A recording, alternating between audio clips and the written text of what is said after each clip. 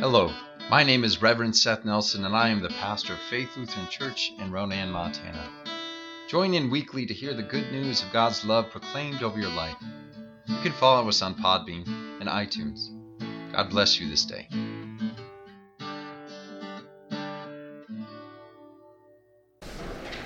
Our gospel lesson for this week comes from Mark, the first chapter. As soon as Jesus and the disciples left the synagogue, they entered the house of Simon and Andrew, with James and John. Now Simon's mother-in-law was in bed with a fever, and they told him about her at once. He came and took her by the hand and lifted her up. Then the fever left her, and she began to serve them.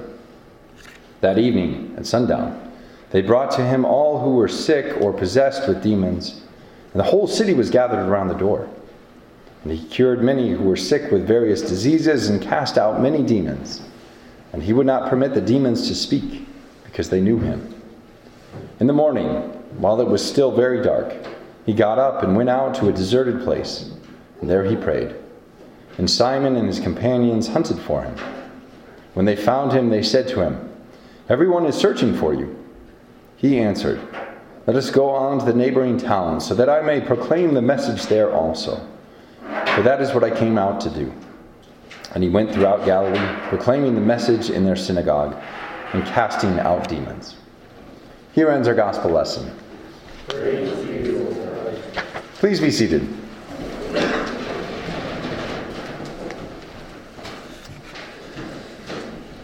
In our announcements, I forgot to highlight that we are in search of a new treasurer for our congregation.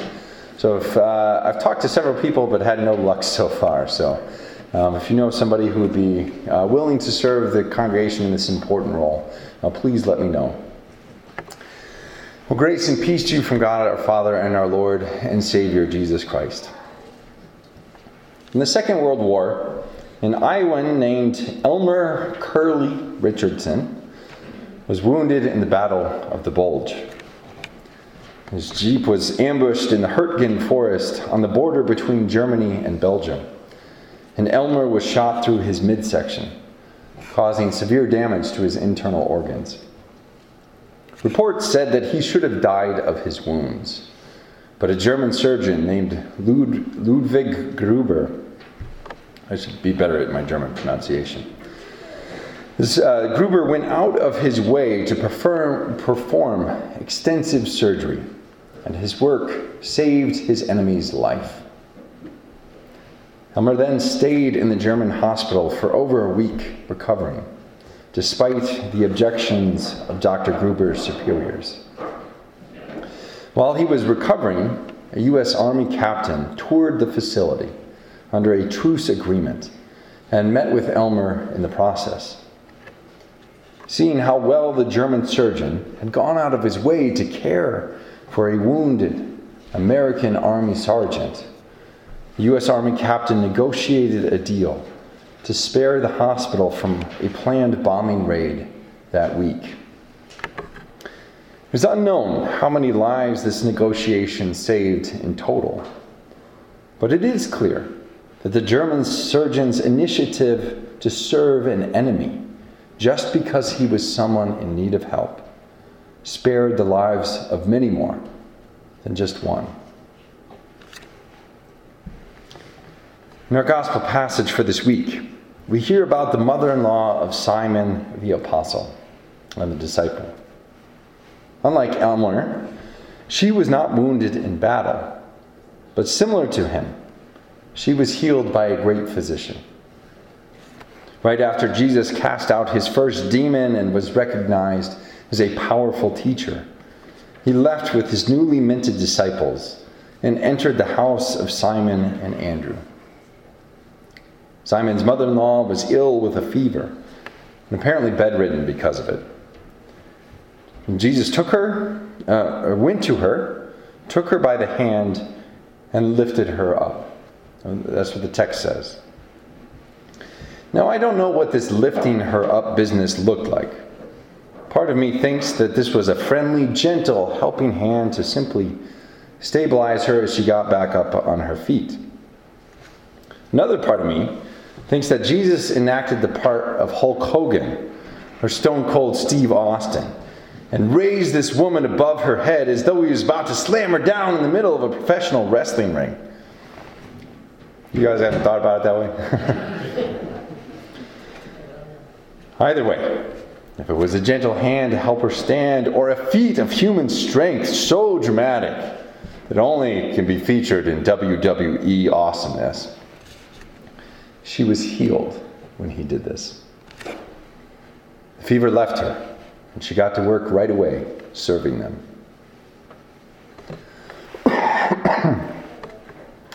This last part of her story has turned more than a few heads over the past several years. The idea that the woman was expected to serve, even though that she had just emerged from a potentially life-threatening illness. For better and for worse, many people are newly critical of ancient gender and relationship norms that expected women to have one role, and one role only, while men had all sorts of choice and freedom. Now, the worst of these relationship expectations is potentially seen in stories like these, where women are only valued for how they serve men, and not as equal human beings who need to be served too.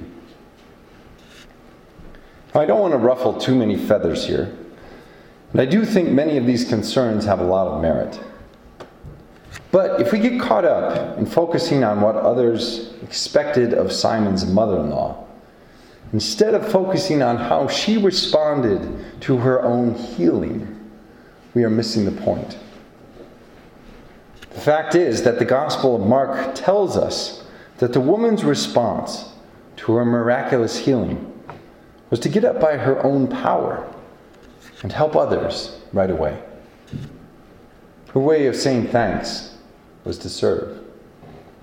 Her way of appreciating her renewed ability to move freely about the house was to make sure that others were cared for within its walls.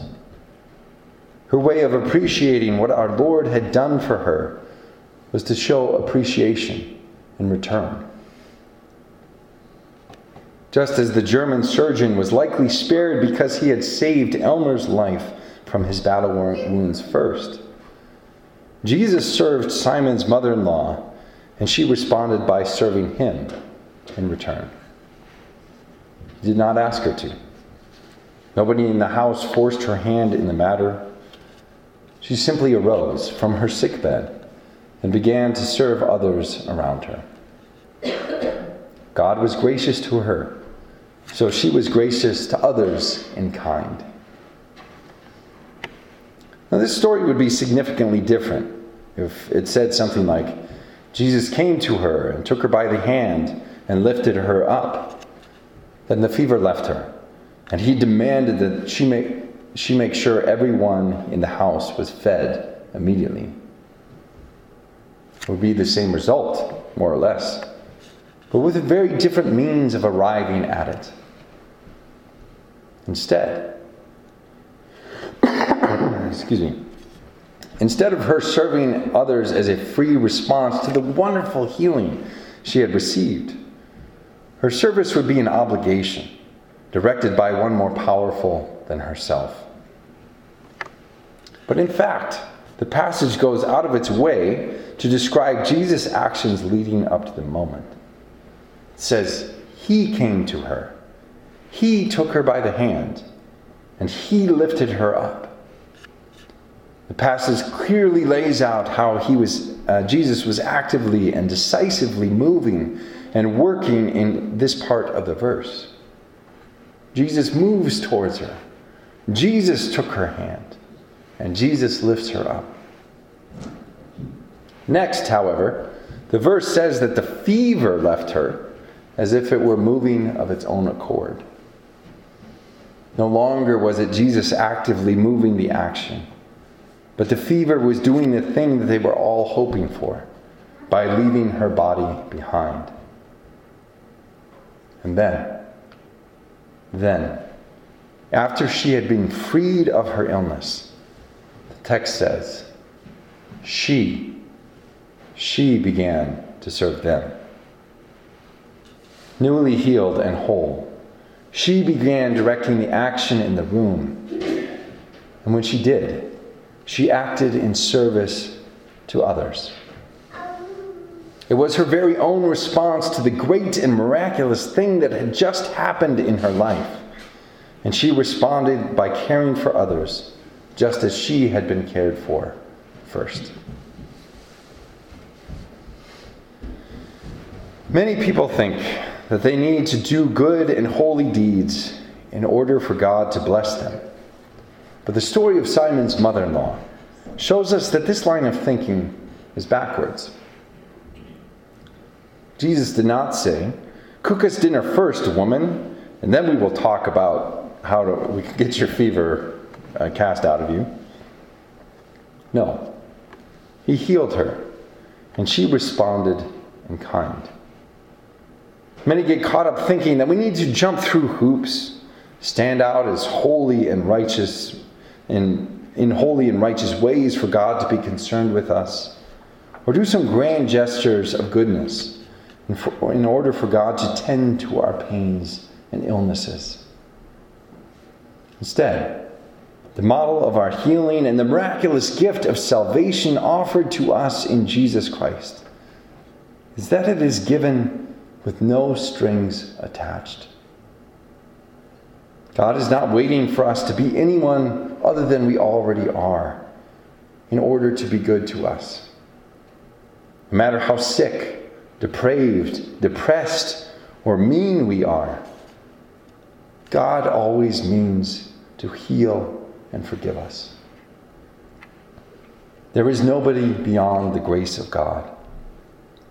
And when we receive the gracious forgiveness, healing, and wholeness that only God can offer, it is up to us to choose how we will respond. We can do the opposite of Simon's mother-in-law by resting on our laurels and comfortably basking in the wonderful things that God has done for us. She certainly could have done the same. Or we can turn around and pay it forward, so to speak. We can pay it forward by serving others with abundant generosity. Getting your vaccine shot? Good. When you are immunized, go and visit those who are loneliest after this long period of isolation. Are you doing okay with this recession full of record layoffs and business shutdowns? Think about ways you can best help others who are suffering financially. When you find yourself blessed, think of ways that you can turn around and bless others. When we live our lives with gracious generosity towards others, we can find ourselves like Elmer and Dr. Gruber, unexpectedly saving each other's lives, all the while saving others while following the will of God for our own lives. May the peace of God, which passes all understanding, keep your hearts and your minds in Christ Jesus our Lord. Amen. I hope that you have enjoyed this week's sermon podcast. If you would like to hear more, read my blog, or get a copy of my book called The Church Unknown, go to www.revsethnelson.com. If you feel called to support our ministry, I invite you to go to our church's website at flcronan.org and click on the Offerings tab. May the Lord bless you and keep you. May the Lord's face shine on you and be gracious unto you. May the Lord look upon you with favor and give you peace.